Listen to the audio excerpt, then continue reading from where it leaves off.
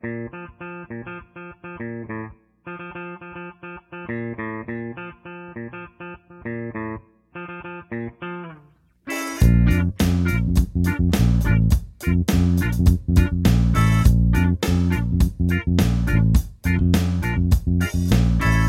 the Derek and Mike Podcast. Welcome to the show. Thanks so much for joining us. We really appreciate you being here. Hit us up on Twitter at Derek and Mike Pod or on our website, derekandmike.com. My name is Mike. This is my boy, Derek. What's up, Mike? What's up, all you people? Ooh, changing it up a little bit, D. I like that. Keeping it fresh. Yeah, I got tired of just saying, what's up, everybody? You know, it's just starting to roll into being a single word. Yeah, we have no bosses. You don't have to feel constrained to say anything. You could just open the show and just go, whop. You could say that if you want. Yeah, we don't have any bosses, do we? Yeah, we got nothing. We're bold. Yeah, nothing. We are free agents. Yeah. Dude, I wanted to talk to you about something I don't know if you're interested in. I have been dabbling in my interest with it. I'm fascinated by it. It's way beyond my intellectual abilities, but it is still fun to think about and learn about. And it seems like it's a big deal for the industry, thinking about fusion. And I keep hearing headlines that are all like compact and interesting and kind of missing the point entirely. But, you know, they'll keep saying like, oh, some little independent company in a small town has recreated the sun. But what they really mean by that is that they are working on the fusion problem and, basically creating a fusion reactor or perfecting the process of using a fusion reactor to create so much heat, create and contain so much heat that it mimics the process of the sun. So it's not as cool as creating an artificial sun, but essentially I guess it's kind of creating or harnessing the power of the process the sun uses to generate its own heat and energy, right? Yeah. Are you into this at all? You've been thinking about fusion, reading about it, staying up on some of the latest advancements in nuclear fusion? No, not really. Cool. Not at all, Mike. Yeah, I don't give a shit, but go on, proceed. No, I mean, well, there's definitely, I don't know jack squat about fusion. I know, obviously, fission was just splitting the atom. Fusion is what, merging them together and making two atoms in one or something? I don't know. Yeah, fusing together, right? Just the word fusion is like taking two things and combining them. I had to write down like a super layman explanation of what fusion is because I'm super lame. And it's essentially smashing together two nuclei of hydrogen, and you smash it with enough force to create a helium atom, and it creates also a spare neutron, and in that process, it just makes a shit ton of energy. So that's the process that not the sun uses, but that's what's happening inside the sun to create so much energy. The sun's like compacting on itself and crushing these hydrogen nuclei. And they've known about fusion since, I think it's like the late 1860s or something like that. They've known it was a thing. They started working on the problem in like the 1920s. And then in the 50s, they started using these reactors that we're still hearing a lot about called tokamak reactors. And what these tokamak reactors are basically like a donut-shaped device with really strong magnetic fields. Like so, magnets are facing inward on the inside circle of the donut, and the magnets are holding particles in place while they're superheated. And by superheating these particles, then it creates energy, and then the whole thing is, okay, how long can we contain this insane heat? How hot can we make it? And how can we utilize the energy that's created from that? So that's what they discovered in the 50s. They had no idea how to use it practically. They were burning way more energy they were using way more energy than they were creating, basically. It was energy negative for a long, long time, but they knew they were onto something, so they kept working on it. And then I guess like in the 90s, they got really close to what they're calling, their lingo is break even, where they're getting really close to creating as much energy as they're using in this process while they perfect these nuclear fusion reactors. And they're not quite at break even, but everyone in the industry or in the world feels like they're getting really, really close. And some people are saying that they feel like they're going to hit that break-even mark sometime this decade, which is a big deal. And then from breaking even, obviously becoming like energy positive is the goal, so that they're creating way more energy than they're using. And then they're able to use that to build, power plants and power cities and use all that to essentially, change the way we're creating energy. It's apparently a really clean and a really safe energy source. It's super abundant. I think they use seawater to get these hydrogen nuclei.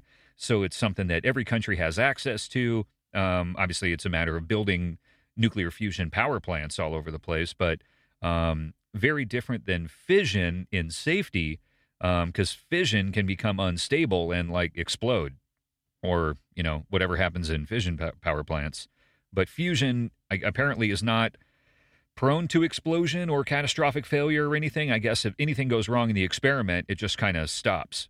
I don't know. I don't totally understand it, but that's what people who do understand it say, that if something goes wrong, the whole thing just stops.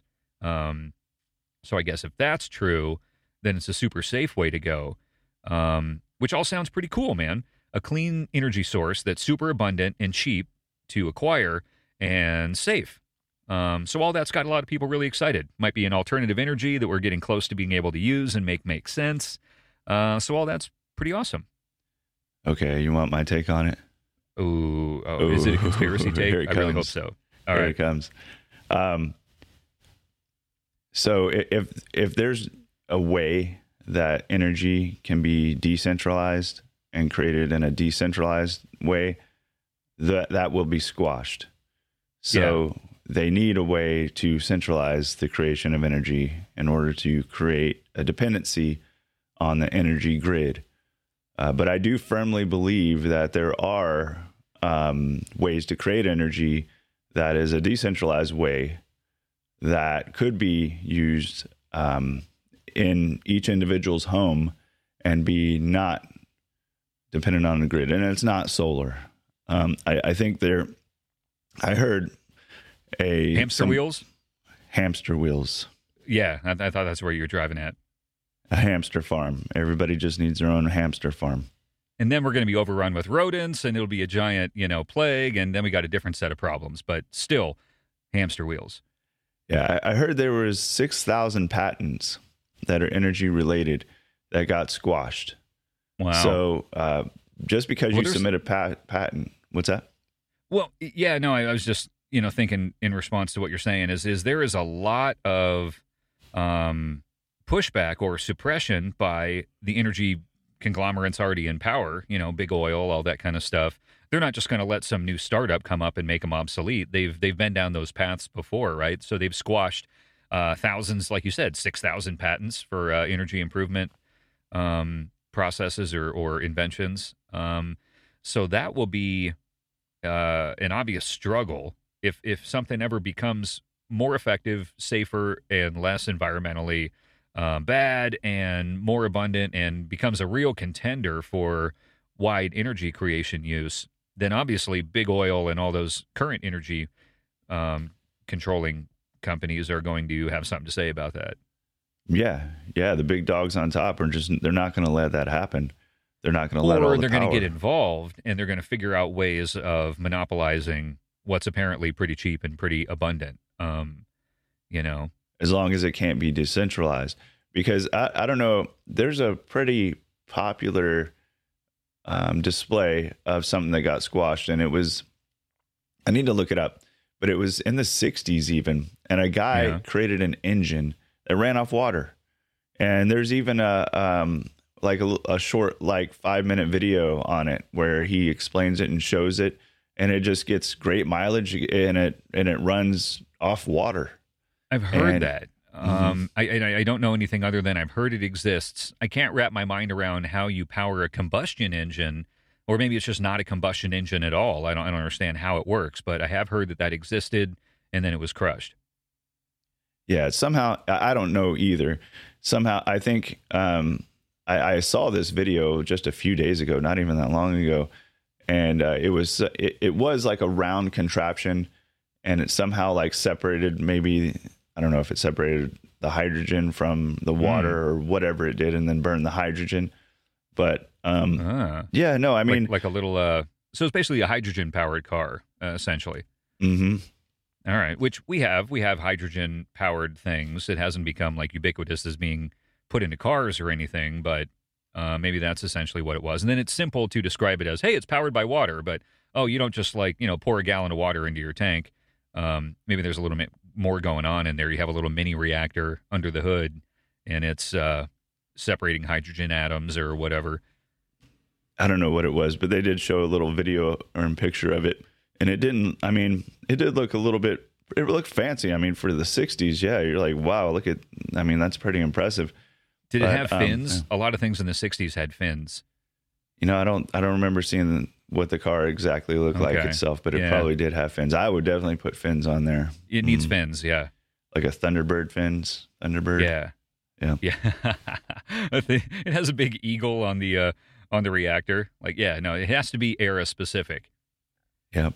And then you have Tesla, the Tesla conspiracy where, obviously this man was a mega genius. And a lot of people seem to think that he actually did find a method to either transport electricity through just the ether of the atmosphere, or that electricity already exists in the ether of the atmosphere and that it's able to be pulled out at any time. And a lot of people do believe that. People also believe that we can use the earth. We can tap directly into the earth and extract energy directly from the earth. I've heard that one. Okay. And you then, just dig a hole and stick a plug in it or something? Something along those lines, yeah. Mm-hmm. Huh. All right. And then there was one more. I can't remember. That would suck for people in apartments. They're like, yeah, this is great for everyone but me. I live on the 30th floor. I can't reach the earth. Yeah. Yeah. But yeah, I really do believe that there's things that are out there that just got squashed. I mean, let's just face it. The powers that exist are just not going to allow all the power and everything to slip out of their hands. They're just not going to. And you've heard so many stories too about people making these engines that are produce more energy than they consume. Sure. What's that? Perpetual energy. A lot of people say that's BS. I actually don't know, but I mean, definitely I have seen some videos too of some other guy that created some kind of magnet contraption, and he would hold classes around the country, and they would come and see, and he would show them, but he just kept getting shut down everywhere he went. Like they were just attacking him, and we talked about the magnet thing before, where repelling magnets can spin and obviously generate energy. So enough of them aligned properly can probably generate enough energy to power a vehicle, or certainly power other things. Yeah, it makes sense, doesn't it? It just kind of just makes sense. Yeah, but why do anything like that when we can just continue to dig up fossil fuels from the earth and burn them and pollute our atmosphere and do all that? Because that's obviously a much better solution than repelling magnets or water. I agree. Yeah, we need to. We need to suck on the Earth's teat and just light its milk on fire. Yeah, that's what we need to do. There's one thing that I remember what I was going to say, and this is such an interesting concept to me, and the implications are actually pretty large. But like Tesla, have you heard of the story where like he like, what was it? I'm trying to get the story right. So he was like up in like the 9th story of some building. Okay. And he made the building rock. Like this is Elon Musk? No, this is Tesla. Oh, Nikolai Tesla. Okay. Yeah. Oh, the Tesla. I gotcha. What it is that all matter has, I think, what's called a resonant frequency. So everything, you can affect things if you find that resonant frequency. And one of the examples of that is, I know you've seen that one old video, like in the 50s, of that bridge going fucking apeshit wild. Have you seen that from the wind? Yeah. I mean, that is a trip, right? But so the wind had connected with the resonant frequency of the bridge. And as crazy as it appears, I mean, like if you never saw that video, you wouldn't believe it if somebody came and told you, like, yeah, the bridge is waving like water. You'd be like, get the fuck out of here. Literally waving and twisting like water, like turbulent water. Yeah, and it wasn't that just like, oh, it's blowing in the wind like a leaf. No, it was like, it was rhythmically twisting. To me, it makes me think of like the reed effect, like a wind instrument. How you put a reed in a wind instrument, like a saxophone, and you blow over the reed, and it creates vibrations, and those vibrations go through the sax and make rad noises. But that's kind of what's happening there, right? Like when you get a blade of grass between your thumbs and you blow it, and you can kind of make like a kazoo sound. Yeah. Uh-huh. Yeah, you're vibrating that leaf as if it were a reed. And that's a cool example because that bridge was literally like dancing in the wind. It wasn't just being blown by the wind. It was it's vibrating or resonating. That's and like with your example, if you were to blow on that reed too hard, you wouldn't get anything. If you blow it too soft, you wouldn't get anything. So you had to find kind of that resonant frequency, that reed. That's a good example. Yeah. And really the reed is the only thing that's creating the sound of that saxophone. Yeah, it's just being amplified through the sax tube and then changed by the buttons you're pressing. So he figured that out, and supposedly he created a device or something that, like, I want to say it would like hit the ground at a certain rhythm or something along those lines. And I may be screwing the story up, but that like caused the whole building to rock. Like if you literally find the resonant frequency of something and you rhythmically hit according to that frequency, you can collapse something. Wow.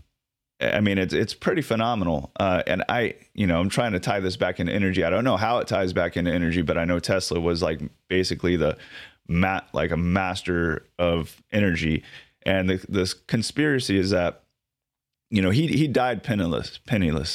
I think it was J.P. Morgan that ended up like buying his patents and just like squashing him or whatever, because, Tesla's the inventor of AC, the alternating current, because he was like, no, DC cannot, because DC can't travel far along an electrical line. So AC current could travel very far along electrical lines. So he ended up, I think it was JP Morgan bought all his shit or whatever. The guy was broke, didn't have two nickels to rub together. When he died, I believe the story is that Donald Trump's uncle is the one that went into Tesla's apartment, confiscated everything, and we never heard anything about his experiments anymore. Wow, so he comes from a long lines of shifty bastards. All these people do. All these people that are. Well, I think with the Tesla thing is he and Edison were in like heated competition to win between AC and DC. So they both like launched negative smear campaigns against the competing method of delivering energy. And one of them, God, I think it was I'm going to fuck this all up. But essentially, I want to say it was Tesla who set up a DC demonstration, a demonstration of Edison's chosen system, and electrocuted an elephant to death or something. Oh, no, I think it was vice versa. I think Edison did that with Tesla's way of doing things and said, hey, look how dangerous it is. It can juice an elephant. And everyone freaked out and kind of scared a lot of people away from Tesla's way of doing it, the DC, and urged them toward Edison, the AC, which Edison had a lot of backing. And I think Edison actually had backing from J.P. Morgan. J.P. Morgan's house was one of the first to be electrically wired and have switch-on lights in there. And Edison did like a display, like basically like an unveiling type of a thing with J.P. Morgan, if I remember right. I saw it on a History Channel doc where it was outlining the competition between Edison and Tesla. But it was heated, dude, and it got like all into like the the negative press and like smear campaigns. It's like I was saying, they were both trying to make the other one seem stupid and dangerous and trying to win the public's favor. It also makes me wonder, too, I wonder if there was more lobbying behind who to support, where you figure if DC doesn't travel as far, it would require more infrastructure, more plants in a giant area than AC. If AC travels further, there would be need for less infrastructure, right? So less boosters, less equipment, less contractors, less money, less control of the grid, right? Yeah. So I don't know. I'm just thinking out loud. I don't know any of that shit, but that sounds like maybe some of that played a role into backing Edison's plan. So I don't know. That's interesting, but that's a lot of what plays a role between what is invented and what actually makes it to the mass market. And the way it's presented to the mass market is rarely just like, hey, here's this great idea. You guys should use it because it's awesome. It's, hey, this has already been pre-approved by the authorities, and this is the one that they want you to see and buy, regardless of whether it's the best option out there for yourself or for others. But it's the one we want you to have, so it's the one we're going to make available and make sound great. Yeah, I think, and then where did I hear this? I watched a couple of UFO documentaries recently. My dad was telling me about him. Greer, what's his name? Something Greer. David Allen Greer from In Living Color. No, not him. Maybe his brother. Could be his brother. Yeah, his white brother. But he, I think he mentioned that there were 6,000 patents that had been squashed. Maybe I already mentioned that, but 6,000 patents that have been squashed that are under control. I mean, and if you think about it, it kind of makes sense. You got the patent office, and I bet you in the patent office, probably if you file a patent under energy or some shit like that, you're sounding some alarms, I bet. Yeah. Wow. Yeah. Huh. Yeah, I don't know. That's pretty crazy. Oh, I found on Forbes here, it says Nikola Tesla's earthquake machine. So yeah, I guess.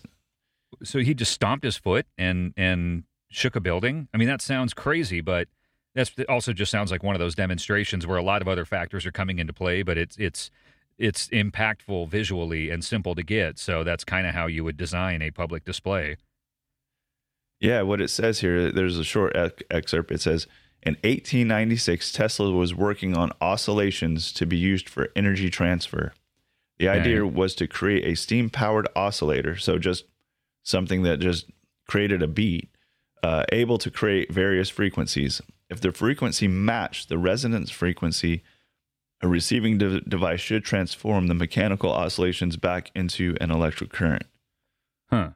So interesting, yeah. But yeah, wow. And they have a little diagram here of that. I'm going to share that on our Twitter. That's pretty cool, man. Yeah. Yeah, it really, I mean, some of this stuff has already been figured out, and that's what, all this stuff is man, can you, 1896, this is like, this guy is not small pittance. Well, this guy's figured stuff out way before.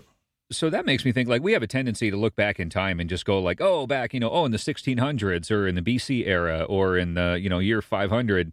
Oh, people were so much dumber back then, or we're so much smarter than they are now, or we've learned so much and they didn't know anything back then.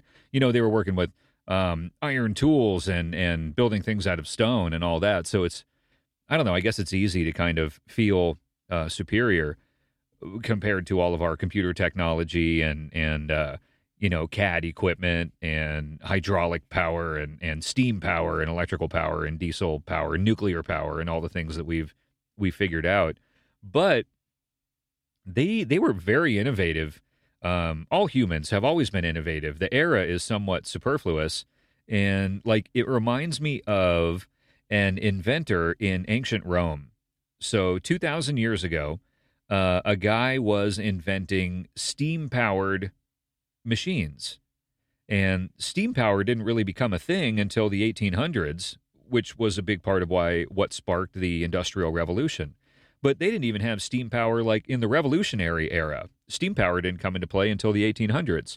But 2,000 years ago, a Roman inventor was working with steam power, and he never used it for industrial purposes. So it never sparked an industrial revolution. They never used it to, hoist blocks for building construction or power vehicles on land or on sea. They never used it for something like that. He used it to make toys and like curiosity, cool, like magic-y type exhibits. Like, hey, gather around, pay an entry fee, and watch this really cool thing. And he made something like a spinning wheel where basically he would heat water and the steam would rise up and be captured in these little spinning cups, and it would spin around like a pinwheel. And it was obvious. It appeared to be self-powered. It appeared to be possessed by people who didn't know any better. So it was really famous. And then he also did a thing where I think he cast out of bronze. I think it was like a cow or some animal, a big cow, and he would heat water inside of it. And as the steam escaped holes through like the nose or out of his butt, out of his butt, it would make a sound. So the cow started like hissing or making, sound.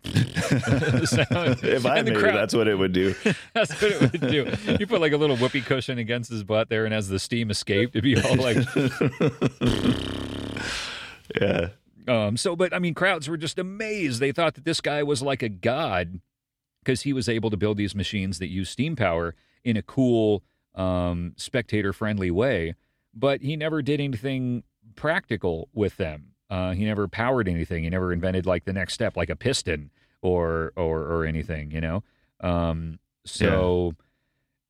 It's interesting that the technology, the innovative thinking, the materials in a lot of ways were there, but the times weren't right. I heard a historian comment on that specific thing I'm talking about and saying, there was no need for steam-powered machinery or vehicles because the Romans had slave power.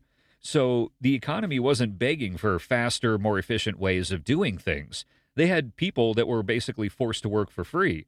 So they weren't worried about mechanizing their everyday life or making their jobs more efficient or any of that kind of stuff. So it was a different society that created different sets of motivating factors that caused this guy to use his amazing genius to make toys and novelties instead of create a steam engine.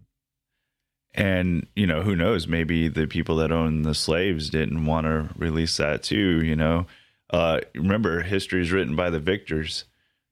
So did you just throw out an ancient Roman conspiracy theory? I did. I like that. Yeah. Well, nice. you got to figure, I really, truly do believe that our history is just completely distorted on what has happened. Just like I'm saying, there's always been ingenuity. There has always been the desire to control and stay in power, which is the breeding ground of conspiracy or just kind of underhanded self-promoting behavior and thoughts and messaging. Yeah. I found here, there's a little bit more on this Tesla device here. If you want me to read this, it's pretty interesting. This is about shaking the building? Yeah. It's about shaking the building. It says in 1890, so that device, that thumper device that creates oscillations, and there's a diagram of it. In 1897, the device was ready, and in 1898, he supposedly managed to oscillate his laboratory at 48 East Houston Street, New York, enough that alarmed neighbors called the police and ambulance, fearing an earthquake is happening. Then and it says somebody published an article about it. He put the little vibrator in his coat pocket and went out to hunt a half erected steel building. Come on, he did that on purpose. Come on, seriously. He put his this is literally out of a 1912 article. Is he going to talk about the climax of the experiment? Yeah, he might. He put his little vibrator in his coat pocket and went out to hunt a half erected steel building. So you're saying the building was flaccid? It was flat. It was a semi. It was a semi. All right.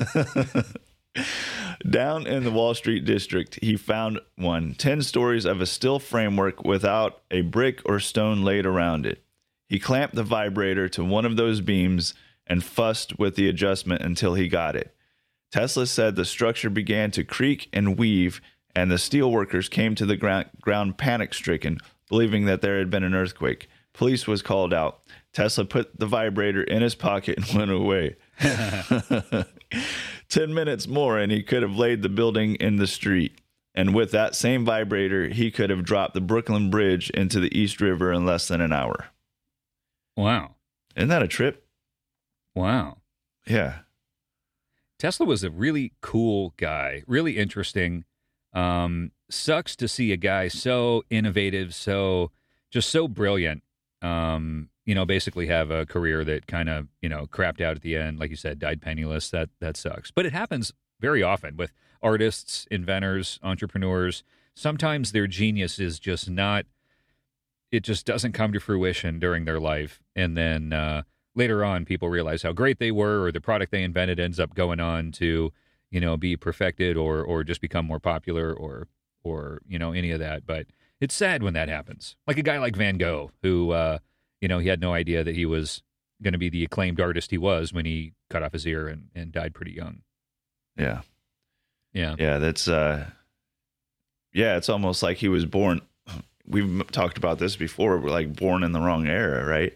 I mean, well, maybe, but it's the right era because what he did contributed to the advancement of human civilization and the technology and all that. And he was the yin to Edison's yang or whatever. So maybe it was the right time. He was just destined to be, ahead of his time. So he didn't get to enjoy his contributions or his innovations. But he was like before his time, huh? But if he's such an experimental genius, like, did he really need to become famous and rich? I mean, it probably would have been nice. I don't know Tesla, but maybe he was just so fueled by the science that was just all he cared about and what he immersed himself in. Maybe he just, seemed to stay focused on his innovations. And the rest probably felt like a chore, like having to go to battle with Edison over which technology was better. That probably just sucked. Like, that's not what inventors and geniuses and scientists want to do. They don't want to get all political and compete in a marketing arena. That's probably not their personality type. They really probably just want to focus on their science, Yeah, he probably got served papers to go to court, and he's like, oh, fuck it, just take all the technology. I don't give a shit anymore. Yeah, I ain't got time for this. I'm on to something different now. I'm working on, hydrodynamics or some shit. I think it was him that said, once we stop investigating what we can see and start investigating what we can't see, then we're going to have major breakthroughs. Yeah. I like the sexual innuendo in that article you read. I mean, as you were telling the story, I had to really try to focus on the point of the story because all of my brain wanted to do was find new opportunities to insert words to make it more sexual. I mean, it's just uncanny. He put his little vibrator in his coat pocket. I mean, I would be, if I wrote that, I'd be wrong. He missed a good opportunity when he talked about the building like creaking and all that. Like, he could have thrown in the word moan. The building moaned or quivered, it quivered and moaned. Yeah. I would be like, oh my God, they actually published that. Yeah. Look, they actually did it. We got past the editor. Yeah. Holy shit. You and me would be high-fiving each other like, look, dude. Fucking put his vibrator in his coat pocket. The vibrator line made it past the editors. Good job, dude. Ha, ha, ha. Everyone's going to read that. Yeah. That reminds me of like the Disney artists where they used to always hide like imagery inside Disney art. And I remember one on the Little Mermaid cover. We had heard that it has a picture of a big like golden palace on the mermaid, and or on the Little Mermaid, on the cover of it is like a big golden palace in the background, and all of the pillars of the palace are penises. And I don't remember how we heard about it. My sister and we had heard about this, and we were just like, oh my God, we got to see this. And so we went and we dug into our old VHS archives, and we found a copy of The Little Mermaid, and lo and behold, all of the pillars of the castle were golden dicks. They have a lot of penises in a lot of the Disney movies. Yeah. It's very phallic. And but I mean, if I was a Disney illustrator and I was hiding things in artwork, I would probably do it. I would probably go to the penis first. It seems like the first image that you would hide into something just to be a smartass is that's what we all Like, when you fell asleep and wherever we were partying and after a show, you fell asleep, and what did we draw on your face? Yeah, you drew dicks and swastikas. Penises. Yeah, the swastika thing I'm not a big fan of. You I didn't do think the swastika. that was somebody that was a little bit more demented. Yeah, I wouldn't do that. But penises, do I'm that. so not above drawing a penis on a face. Yeah. And I had plenty of penises all over my head and face. It was a plethora of penises. Yeah. Good thing it's great that, I think we mentioned this before, we had phones, but yeah, they didn't have cameras. Thank God they didn't have cameras on the phones. Yeah, there would be a lot of old photos coming up in your Facebook memories like, hey, 20 years ago, and it's a picture of you with fucking just penises on your face. You're like, yeah, Facebook, thanks. I'd rather forget that, but thanks anyway. And we probably wouldn't have done half the shit that we did too, because there was like an aura of non-disclosure back then. Yes. Or something like that. Once that marker washed off your face, it was gone in a memory. There was no documenting that event. Yeah, there was no lasting evidence. It was just, hey, you got penises on your face, you go wash your face, and it's done. We can all forget about it, but none of us are really going to forget about it. Speaking of penises, have you heard of the Air Force's Rods of God? Rods of God. Was it half erect? 20 foot erect tungsten steel. Whoa. Okay. Steel beams, 20 feet, about as big as a phone pole, or what is it called? Telephone pole. Telephone pole. Phone pole. I like phone pole better. Like a phone pole. Like a phone stick. What are those things? Yeah, those sticks that stick up out of the ground. They're that big, made of tungsten, and they shoot them down from space and hit targets on Earth with purely only kinetic energy. Whoa. All right, so it's like space darts, and they're using like tungsten darts. Well, it's like lawn darts, really, from space. Yeah. They call it lawn darts. All right. Yeah, and I guess they did something like that back in Vietnam. Stuff kind of gives me the creeps, like looking back at some of the shit that we've done. But they called them lazy dog projectiles, and they could reach speeds of 500 miles an hour, and they can penetrate 9 inches of concrete. Yeah. I would imagine, I would picture more than just 9 inches of concrete firing a tungsten telephone pole from space. Well, I kind of I switched subjects on us, really. That was during the Vietnam War. Oh, they were just probably dropping out of like helicopters or something? Those were less than 2 inches long, and they would drop them from 3,000 feet, and they would penetrate 9 inches of steel. Yeah, that's pretty deep penetration. Yeah. And these here, let's see, I'm scanning this article here. I am empty-handed. It doesn't say how far down they penetrate, but let's see. They run deep. Those jimmies run deep, so deep. Put your ass to sleep. Wow, what were they made out of in Vietnam? Were they tungsten? 2 inch. 2 inches, like a fucking a toothpick. Yeah, it says they were simply solid steel pieces, less than 2 inches long, fitted with fins. Oh, there like was a dart. no explosive. Why not just call them a dart? They're fucking darts. Yeah. why are we making it sound overcomplicated here? All right, so we were throwing darts at the ground in Vietnam. Yeah. All right. Man, how horrible. My God. I mean, I guess, what would you just be trying to, like, lay a whole bunch of those on a building or something? I mean, how horrible. That's probably anti-personnel, like in Vietnam, people were like hiding in trees and stuff. They were really hard to see. So they probably just like fucking shotgun blasted a ton of these little, steel darts into a big area to, probably just kill as many people as they could. They were trying to get innovative in Nam. They didn't. I don't think we knew how to fight that war, that kind of jungle warfare. Really, like no holds barred kind of warfare. Like, the enemy was not adhering to the doctrines of the Geneva Convention, to say the least. Right.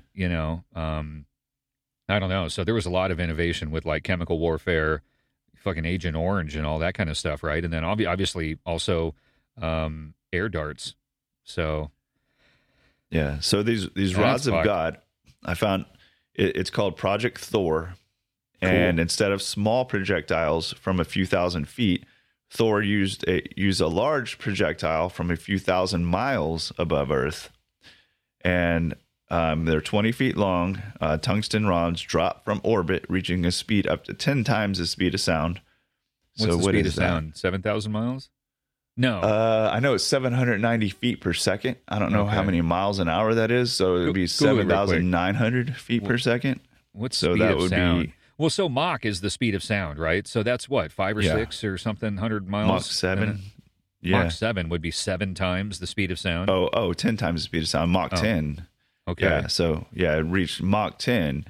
And it says the rod itself would penetrate hundreds of feet into the earth, destroying any potential hardened bunkers or secret underground sites. More than that, when the rod hits, the explosion would be on par with the magnitude of a ground-penetrating nuclear weapon, but with no fallout. Wow. So you know where this is going is the, what is that earthquake that just happened recently? It was the Tonga volcano. No, not earthquake. Tonga volcano.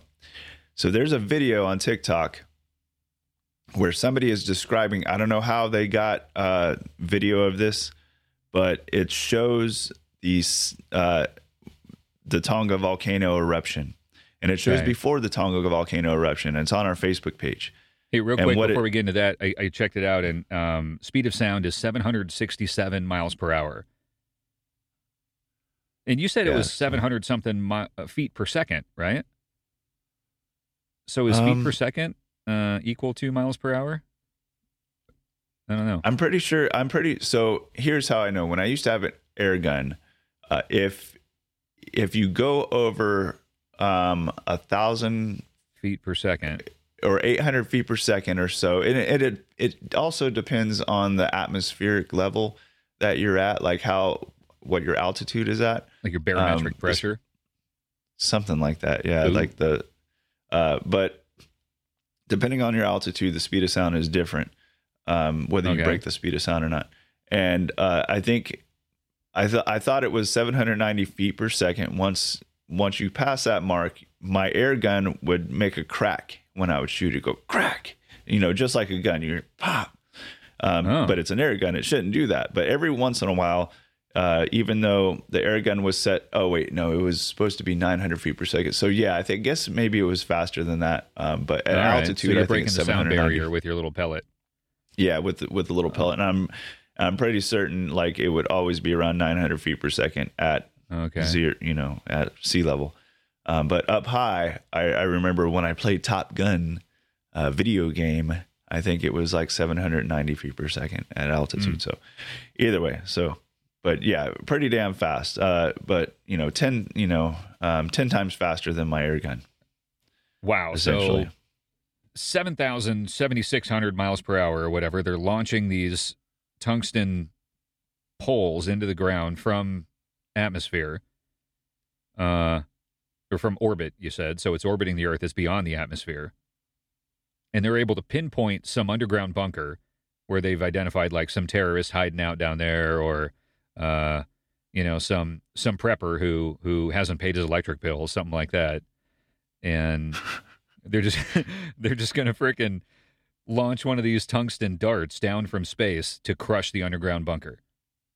Yep, that's what it looks like. And so the cool part there is that it's obviously very pinpointed and targeted, but there's no nuclear fallout. It's not really like a bomb. It's just a super heavy spike going really fast and just going to fucking go in and just crush it. Yeah. And this video shows clearly something before the explosion of this volcano, quote unquote volcano. It clearly shows an object. You see it in 2 frames before it hits the water and makes a splash, and it shows the splash. Whether the video is doctored or not, nobody will ever be able to tell that. But it appears like something comes from the sky, hits the water, makes a splash, and then there's this enormous fucking explosion. Wow. And the video is on our Facebook page, Derek and Mike Pod. But it's just, I mean, you know, the news is never going to tell you stuff like this. Our military is never going to tell you stuff like this. You know, you're not going to, you know, if that ever did happen.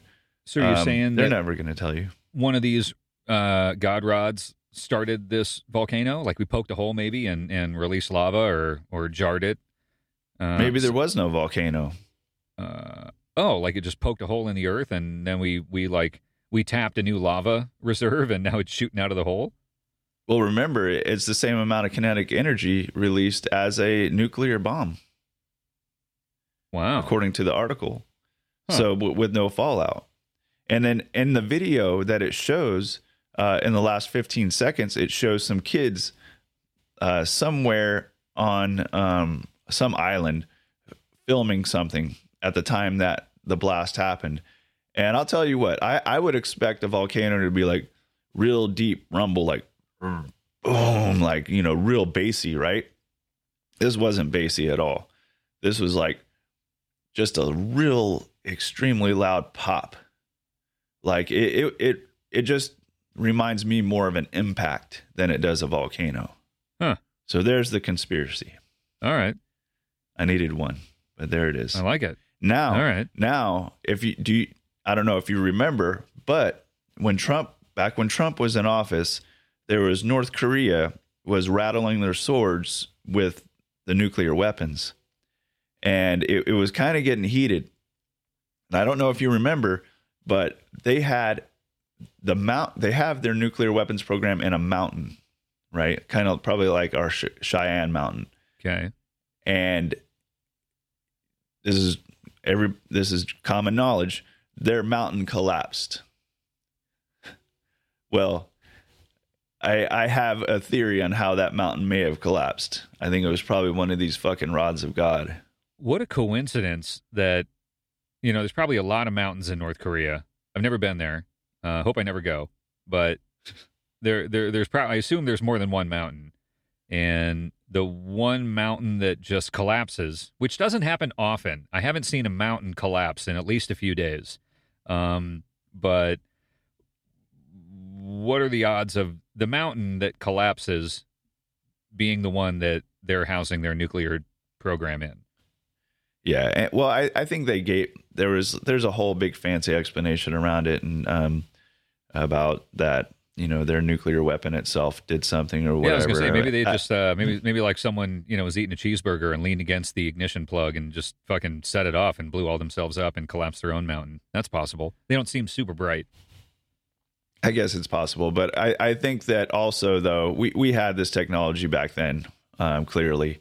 So this was, it very well could have been just dropped one of these rods, because after that, Kim Jong-un came to the table, the bargaining table, and he said, yeah, we'll stop our nuclear weapons program. I mean, what choice did he have at that point? And after that is when he met Trump. So it was like, it just seemed like he just got one of these dropped on his ass is what it could be, you know. Who knows? Huh. But I put that article too. Well, I put the Rods of God article on our Rods of God. Facebook, yeah, space darts. I like that. Yeah. Uh-huh. All right, man. Yeah. That stuff is really just mind blowing to me. The level of technology that we've reached, and you know, for mainly like, you know, government military use, the weapons that they have are incredible compared to what we were working with less than 100 years ago at like World War II, where we didn't even have radar for most of the war. And then even at the end, we had some kind of whatever radar that was really, really primitive. But starting from that, where guys were literally fighting from airplanes visually, and even ships. The ships were navigating based on like scout planes. Scout planes would go out and try to find like enemy squadrons. There was no radar to kind of say like, oh, you know, hey, enemy squadron off in that direction, 400 miles or something like that. Like they were relying on sending up scout squadrons from these aircraft carriers to find the enemy ships, attack forces and stuff. So from that, And what we were able to do with that level of technology was amazing. I mean, they waged an incredible war with what limited equipment and that they had. But to go from that to what we have now, space starts is a pretty big leap from less than 100 years ago. I like that way better. You're right. Space starts is what it should be called. That's totally what it should be called. I mean, come on, rods of God, anything with God in it, obviously, right, instantly turns me off. But space starts is totally what it should be. It makes it sound let's fun. Just call it what it is. Yeah, rods of Gods kind of creeps me out. It's like, ooh, that sounds apocalyptic. But space starts, sweet. Let's grab a 12-pack. Yeah, it does. It puts a little bit of fear in you too. But I mean, I guess if you're going to present it to the enemy, like, I'm going to throw some space darts at you. Oh, okay, no. I gotcha. Yeah, maybe as a deterrent.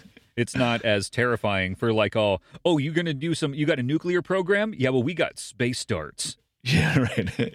Anybody want to play some space darts? Yeah, Russia's like, no, go home, America. No one wants to play space darts with you.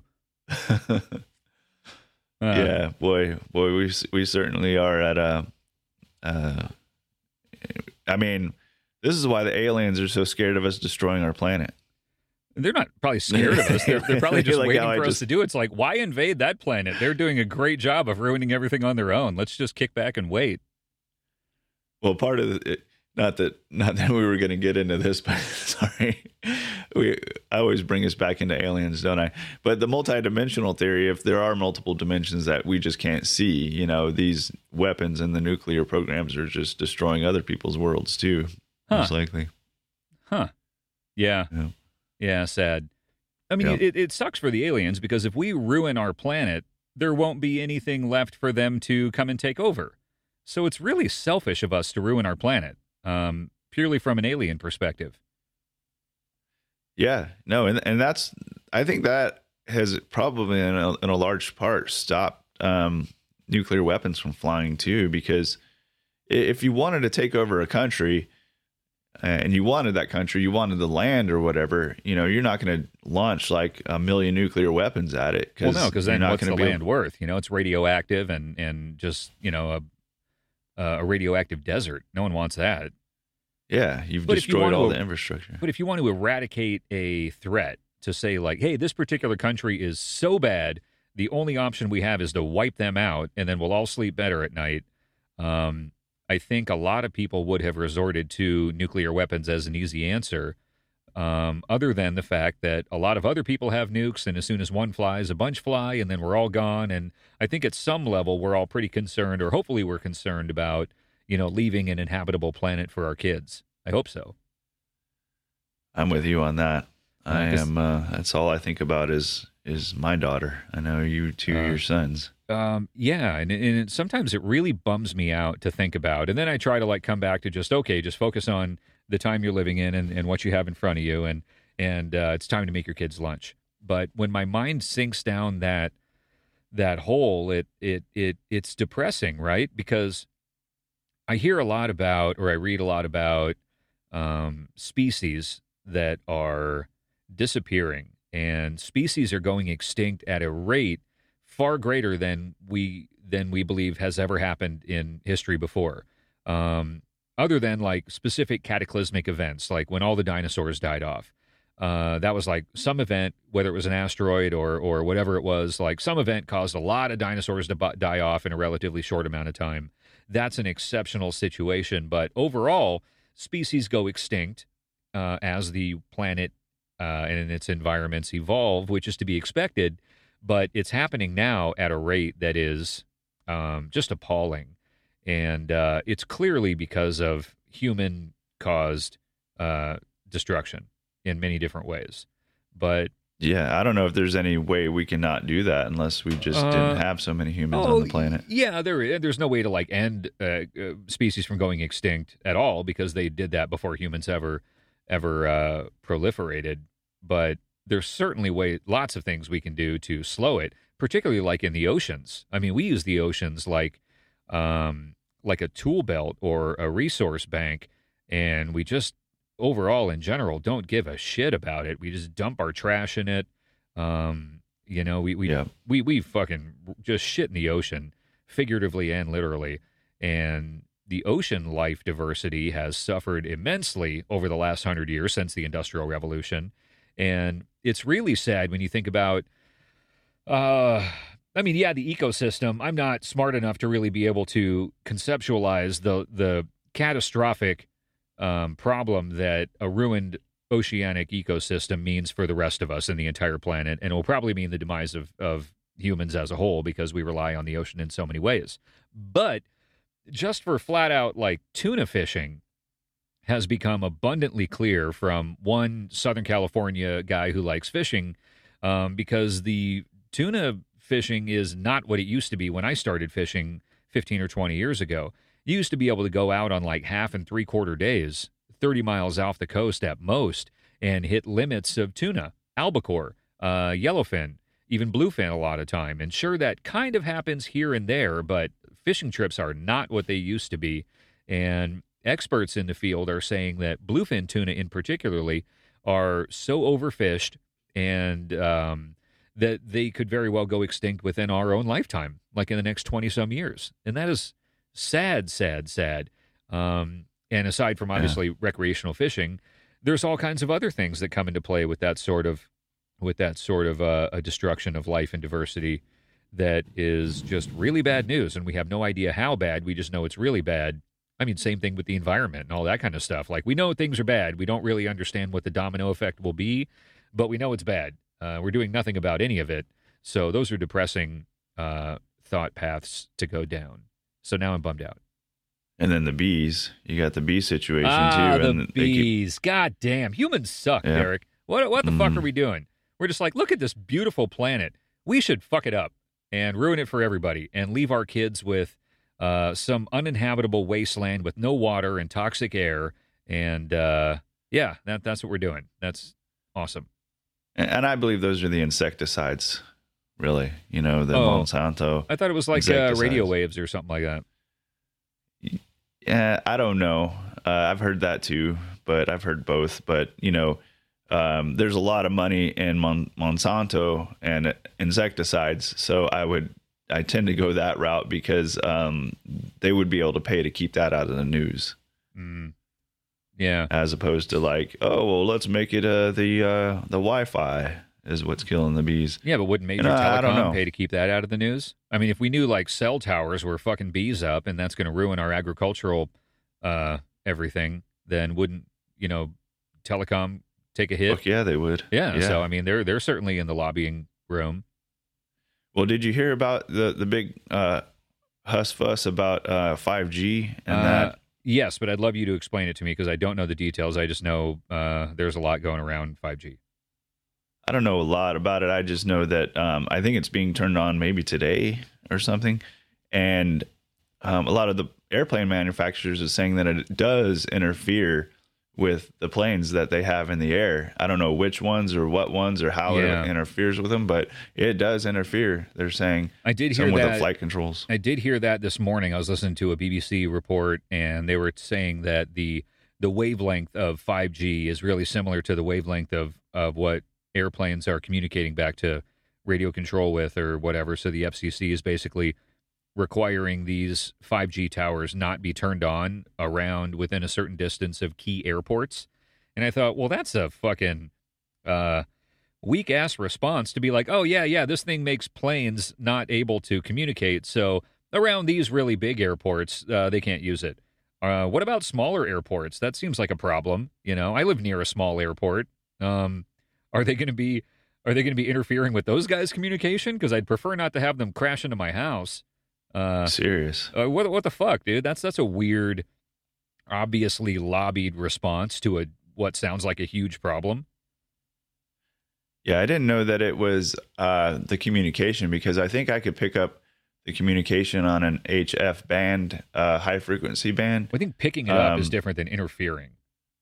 You're not broadcasting, you're receiving. So broadcasting a similar wave might interfere with the transmission of another similar wave, but you receiving a wave is different.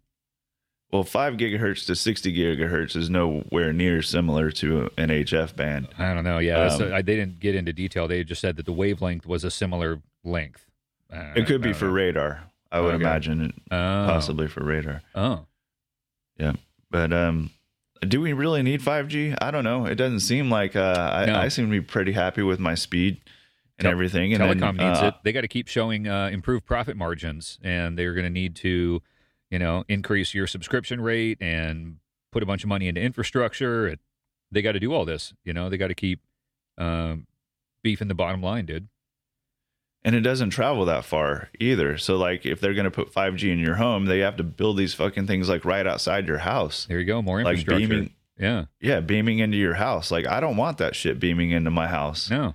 If it doesn't travel far, that means the wavelength is too short, meaning that it does interact with physical matter. Like, it can't go through brick walls. So if it can't go through things that are physical matter, that means it's absorbing it.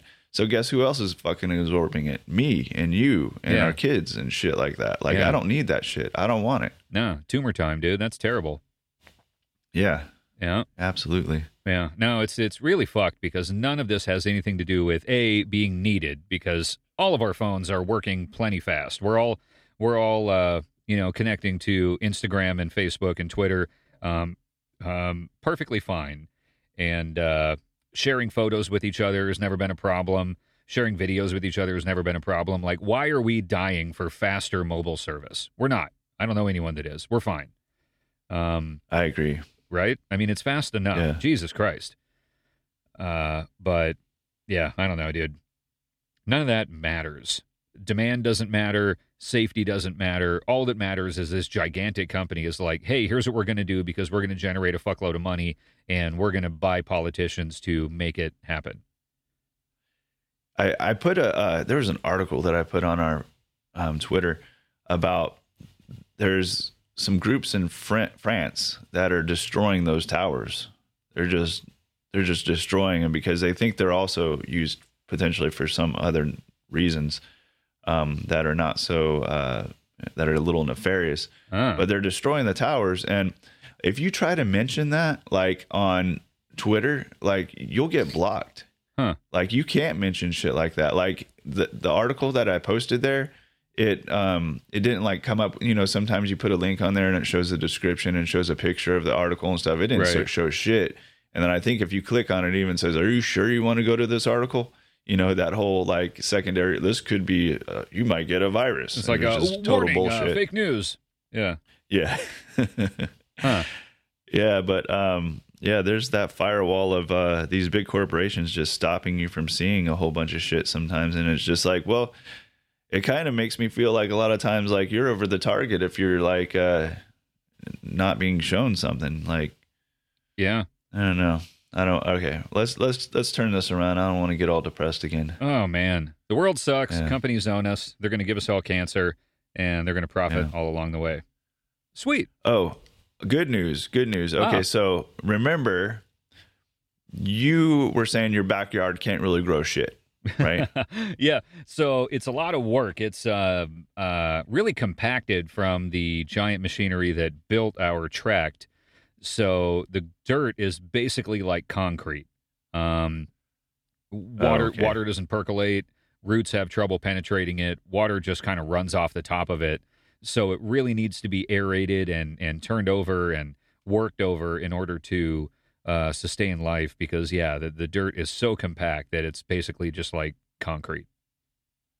Well, also, too, so it's like concrete, but is it also like lacking nutrients? Or well, yeah, just because, worms and water don't penetrate it. So, I mean, all that just rolls right off the top. When you turn it over, like I use a garden weasel, which is one of these great little like infomercial things that actually really works. So I use a garden weasel when I'm about to plant like a flower bed or some vegetables or whatever. Stick the garden weasel down in there, twist it, and turn over the first 9 inches of ground or whatever, and that fixes it. It turns into very easy to work with. Dirt, it's loose, so it's obviously easy to dig in, but it also supports the plants, no problem. Their roots are able to penetrate it just fine, and I guess there's enough nutrients in there to keep everything going, because I'm not really adding a lot of nutrients. Sometimes I'll kind of spray some Miracle-Gro or whatever, but not really. I just turn over use that garden weasel to turn over the dirt, and then it's pretty okay. But if I don't do that, if I just dig a hole, and I got to do the whole flower bed, because the whole flower bed needs to percolate and aerate, and roots spread out way beyond the width of the plant above ground. But if I don't use the garden weasel and I just dig a little hole big enough to plant in the tiny plant, then it's essentially just like a little concrete basin that the plant is sitting in, and water never disperses. It just sits in there, fills up, the roots rot out because the water doesn't drain, and it dies. Yeah, that's definitely a problem right there. Yeah. I think mixing some sand in there might help some drainage or something. But yeah. What I was going to say, I thought you had a nutrient problem. And one thing that I just recently found was that biochar will, if you amend that into soil, then it will, you'll always have good soil. Like, it will not go away. The biochar will always just provide nutrients seemingly forever. For like this one guy was saying, I don't know if it's true or not. This one guy was saying for thousands of years it'll be amended. I don't need it for 1,000 years. I'd be good with like a decade. It's like, hey, do this once every 10 years and your dirt will be great. And be like, yeah, that's pretty fucking good. I'll buy that. Yeah. I'm not going to be around for 1,000 years. So that's like my, 10 times great grandkids problem. He can buy his own bag of biochar. Or you can make it. You just chop down a tree and burn the tree. Okay, so just charcoal. Yeah. Oh. It's not the charcoal. You can buy it at like a Home Depot or something like that. Yeah. There's you want the natural one, but it's really kind of like it's mostly burnt, right? Because like if you burn a tree, it'll burn all the way to ashes. You don't want it to be ashes. You want it to be right before ashes. So you like put the fire out right before it burns into just ashes. All right. And then you use that, and then you amend that into your soil, and then supposedly right there, that is like the best thing that plants could ever want. Huh. Yeah, all the nitrogen. So I'm going to try that stuff. Yeah, that's interesting. Yeah. If you're into that, do you do composting? Do you have like a compost heap or anything? I do. I have a compost heap. I don't think it's very successful though. I'm just more into just buying the compost, really. Yeah. I mean, keeping a big heap of like rotten eggs and, orange peels and shit, it can get stinky. Yeah, it's just too much of a mess. And I'm just like, I can have mushroom compost delivered over here for like $280 for like a truckload of it.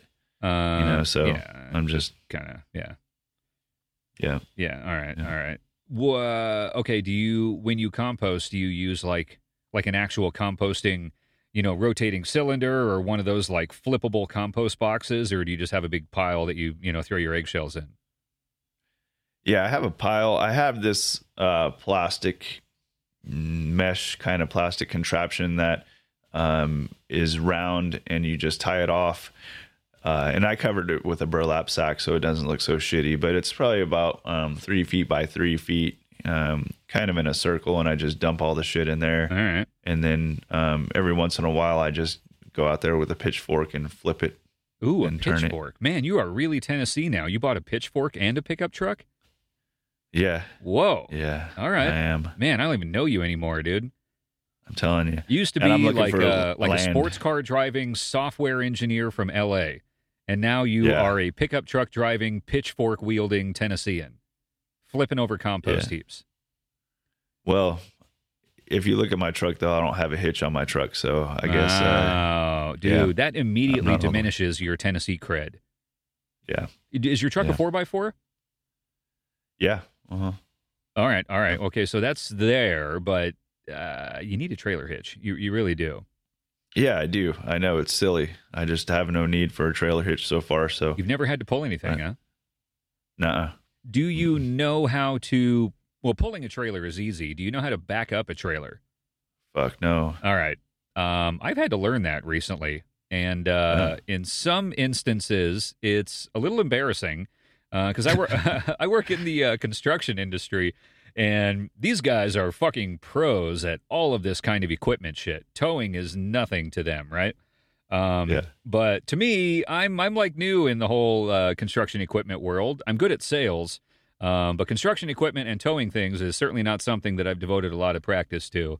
And I have to tow things from time to time, like towable air compressors or towable generators, towable water trailers, well, anything towable, like just kind of towable pieces of equipment.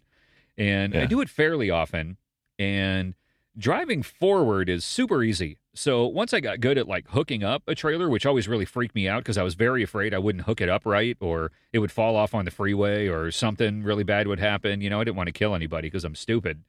So once I figured out how to hook up trailers, I would try to put myself in scenarios where all I had to do was drive forward.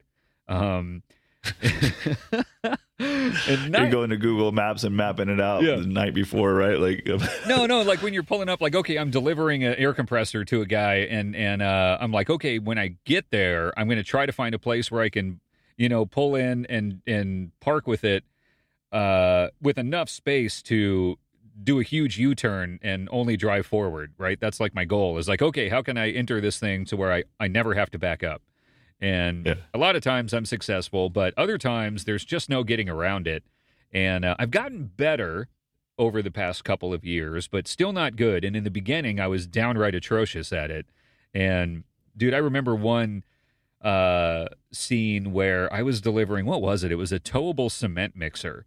And I pulled up on the job, and the dudes, the super fucking construction dudes were standing out front, saw me pull up, and they're like, oh, cool, brother, you're here. Go ahead and just back it into this little space right here. And I'm like, okay, fuck. And, man, I tried to position the truck, and I'm just like, okay, dude, just, you know, I don't know. Can you do it? Yeah, I was just like, I'm just going to do this, you know, and naturally a cement mixer, more than other trailers too, it's really short, and short trailers jackknife really easily, which means they pitch to one side or the other because it's such a short trailer. I'm not even good at towing like a longer trailer, but these little short fucking cement mixers, dude, they pitch sideways like really quickly. And man, I was trying to back this thing into that space and must have tried like 8 times, you know, where I try to back up, it pitches sideways, okay, back into forward, pull up a little bit, straighten it out, try it again, boom, pitch the other way, like, oh, fuck.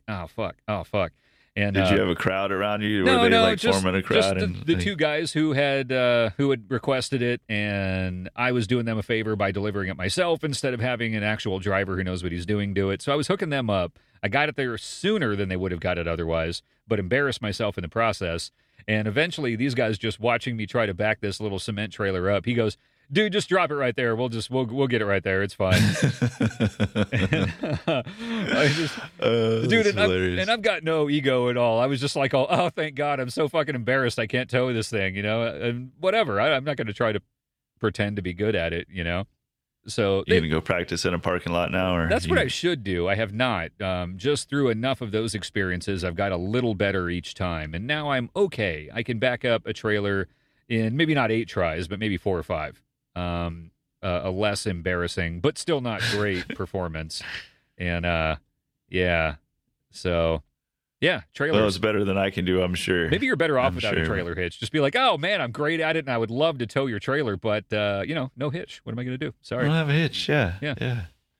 I'm a little jealous of your job sometimes. I like that idea of even just getting on not a backhoe, but I don't know, one of those little things that dig shit up. Oh, dude. I want to rent one of those for a weekend, man, and just fucking go at it in my yard. Do it, dude. It is so fun, and it is intimidating, but you've got YouTube, and all you have to do is get the model number of the piece of equipment you rent, like get a little mini excavator or a skid loader or a backhoe if you really want to go big, and just rent it on a Friday, turn it back in on a Monday, and you only pay for 1-day rental because weekends don't count. So you pick it up on a Friday morning, you've got it till Monday morning, and you're only paying for 1 day. And just look it up on YouTube, how to drive a John Deere 310 backhoe or whatever you get. And there's going to be a million videos of dudes who are great at it, breaking it down because YouTube's the greatest. And you'll be off and running in no time, dude, digging big hills, grading it out. You'll run it in a weekend. I'm going to dig a bunker. Oh, of course you are. I'm going to dig a fucking bunker. Of course I am. Of course you are. I was going to tell you this. I forgot to tell you last time in the podcast, but we were talking about a drum room, right? Where like it's real hard to play drums. Yeah. There's this video on YouTube, like speaking of YouTube being the greatest, and this guy from England, in his backyard, just totally normal backyard, probably like yours, maybe a little bit bigger, but not much.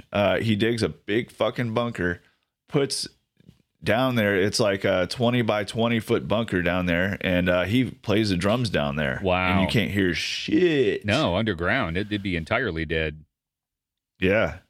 Wow. There you go. There's a project for you. Yeah, I think my association would be stoked on that. Fucking hit a gas line or something. You're like, hey, yeah. what are you? What are you doing?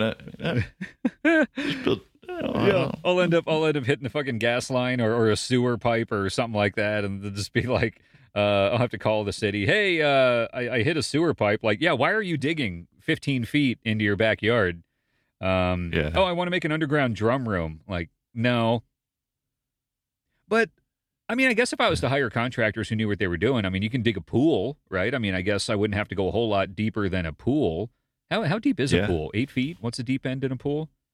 Yeah, mine's 8 feet. 8 feet. I don't know how deep the hole needs to be made to make a finished pool depth of 8 feet. I can't imagine that deep because they just go a little bit down. They put in some rebar, some concrete. That's the structure of the pool basin, right? Yeah.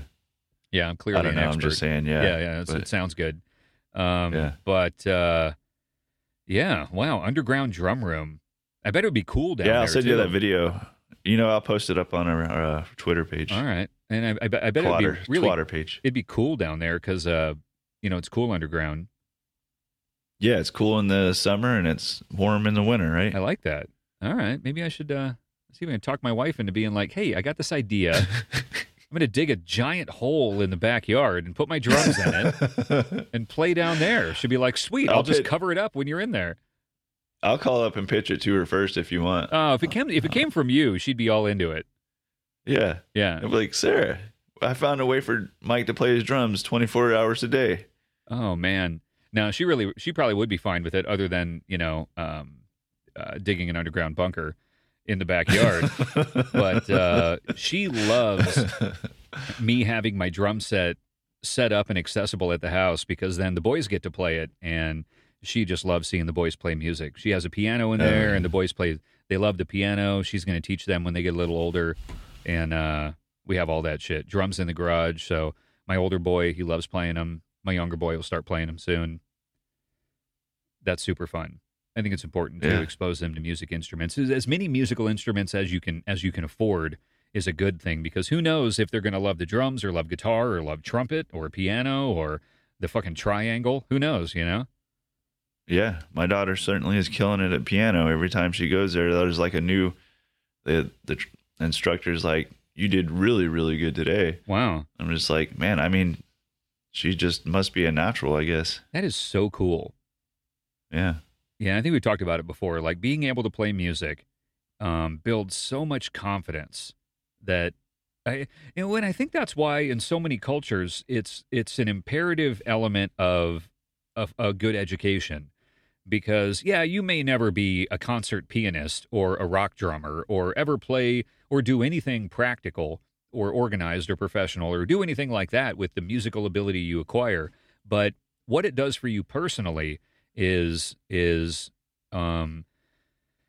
so developmentally important. Like, I think building that confidence and then all the other stuff I don't understand, like expanding certain parts of your brain and helping you think in certain ways. I'm sure it does all that. I don't know how to articulate it or whatever, but I'm sure playing music makes you smarter.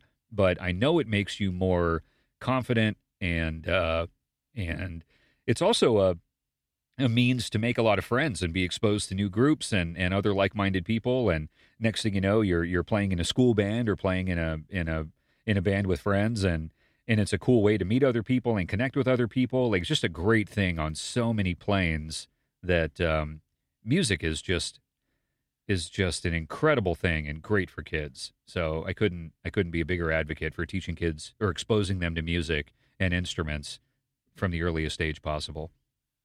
Yeah. No, it's like that left brain, right brain. Most classes you go in, you're going to be using your analytical left brain. And we arguably use that way too much, so it's kind of good to be creative and use that other side. Yeah. Yeah. All that, dude, like artwork, like drawing, painting, music, all that's the same. That's one side of your brain.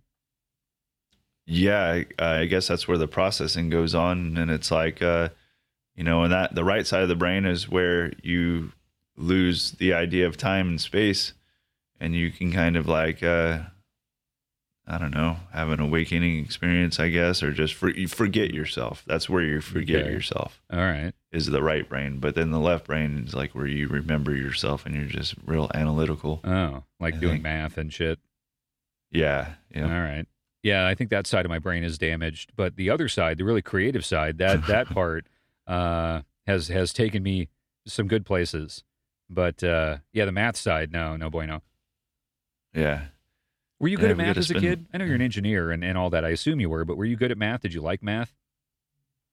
I didn't really like math, but I was good at trigonometry for some reason. All right. I never even fucking got to try trigonometry. I have no idea if I like it or not. Yeah, it was funny. I hated math. I really didn't like algebra and all that stuff, like all that quadratic formula and whatever. But then when trig came, I was like, I didn't even try at it. I was kind of lucky. I just was naturally good at that. Huh. But, all right. Have you ever been able to apply that in your own life? Never. Okay. That was always my thought in math is, why do I need to know this? I have a calculator, and I'm never going to be in a position where I went like, if I only knew algebra, I'd be able to balance my checkbook or whatever it is. Anything I ever need to use this for, I will have the tools to do it for me. But it's probably not so much a matter of knowing how to do it on, notebook paper, but really just understanding how it works and expanding your mind and your ability to learn and calculate and all that. Like, I get that, I guess. But I was always very rebellious against math in school. I think there's very few people that actually know how to utilize math in their everyday life. I do work with some that do know how to do that. Sure. One particular is this PhD that I work with. He's has a PhD from Oxford. Ooh, prestigious. And applied mathematics, which wow. I think we're talking creme de la creme. Yeah. Right there. He is absolutely, and he was listed as one of the top 5 economists of the world. Wow. In the world. All right. He's extremely genius person. And he knows how to, we'll be working a problem and he can like write an actual equation that will solve the problem that we're working on. I'm like, holy shit, this is just, sometimes it's complex, sometimes it's not that complex, but either way, he knows how to solve the problem with math. And it just blows me away because there's very few people that actually know how to do that. So help a layman understand, like what kind of a problem could occur that can be solved with math? Okay. So like, specifically with, like if you picture a web page and you picture products listed on a web page, and if you wanted to curate the products on that web page, if you want to precisely place the products on that web page, you need to create an equation to place them in certain positions, if you will. So if I'm looking for, I'm seeing like thousands of types of shoes, but I want to see all the red shoes. Well, that would be a facet. That would be a facet that you would just click, and then it would just filter out the red shoes. All right. But in some particular, like say you wanted to spread out, say you had products of all different colors, and you wanted to evenly spread out the products of all different colors. So you never wanted like 3 black colors in a row of a product. You wanted black and then yellow and then red and then green and then black and then yellow and red and then green. You just wanted to spread them out. That's a math equation that you would do, and where you would basically like redistribute the color based on a mathematical equation.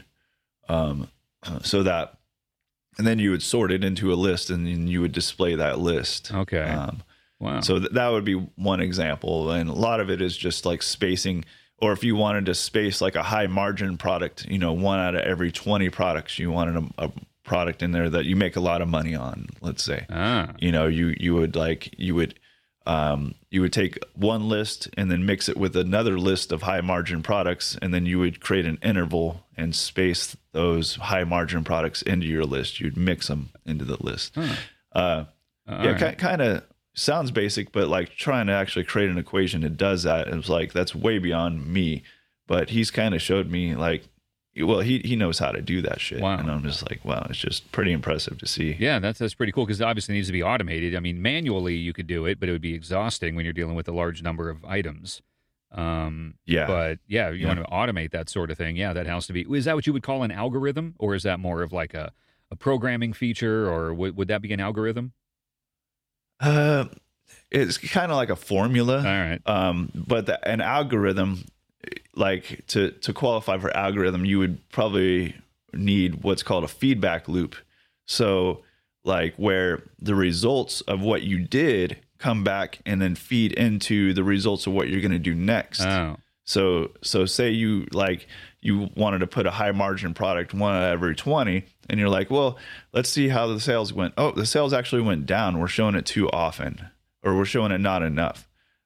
So then you would get that data and say, well, it doesn't work at 1 out of every 20 products. Let's do it 1 out of every 10. And that would probably constitute an algorithm where you take the feedback of what you just did, measure it, test it, and then tweak it, and then make it into a feedback loop is what that's called, and then feedback into that and say, okay, yeah, now it's successful. Okay. All right. Yeah, that makes sense. So there's kind of that next level of malleability with an algorithm. Yep. All right. I gotcha. Huh. All right. Well, you answered my question there. I thought math was totally useless, but I guess it could be useful in that sense. Yeah. Good thing you have Dr. Math on staff.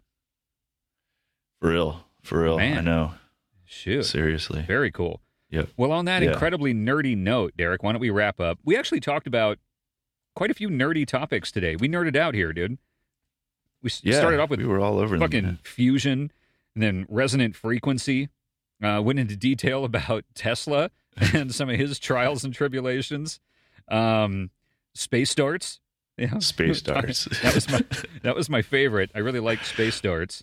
And math. And then maybe even some of the less heady problems that plague the world, like, trying to back up a trailer, some of those things.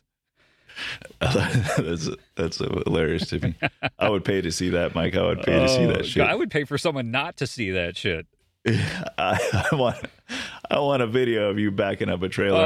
I'm okay Twitter, at it now. I really am. I'm okay at it now. I've gotten better. But goddamn, that situation where the guy was just standing there when I pulled up, I was like, oh no. Normally I try to get it out of the way while no one's watching.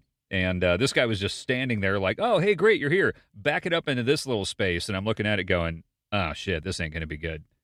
Oh, man. All right, man. Episode 30, baby. Episode 30 in the can. Yeah. Wow. I feel like that's a big accomplishment. I'm proud of that, D. This is great. I'm proud of us. Yeah, I know. I mean, it's just great to talk so often, too, on top of that. It really is, man. I missed you, and now I feel like you and I are closer and more connected than we have been in a long time, and I enjoy it quite a bit. Yeah, same here, man. I find myself very often thinking of something and going, well, I used to always think of like, oh, I wonder what Derek thinks of that, or I'd like to talk to Derek about that, except now I get to all the time, so it's great. Same here. I know it's funny how our brains work like that with our friends, right? Yeah. Like just in your everyday life, you're like, oh, I wonder what Mike thinks. What would Mike do with that? You're like, I bet Mike would be great at that. I'll find out on Thursday. It's like, yeah. Very cool, dude. Well, yeah. I love you, brother. Yeah. This is a ton of fun. Yeah, I love you too, dude. And we'll keep cranking, and you have a great rest of the day, man. You too, bro. Later. Yeah, and I had plenty of penises all over my head and face. Hey, this is Mike. Thanks a lot for listening. We really hope you're enjoying the show. We have a great time doing it for you.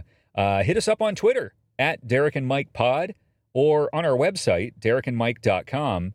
And don't forget to subscribe or follow the show in your podcast app. That would be super cool, helps us out a ton, and it also makes sure that you get notified every time we put out a new episode. Also, if you know of anyone else who might like the show, share it with a friend. Tell someone who might dig it. That would be super cool. We'd really appreciate any support you can give us. We really appreciate you, and we can't wait to talk to you next time. And until then, have a good one.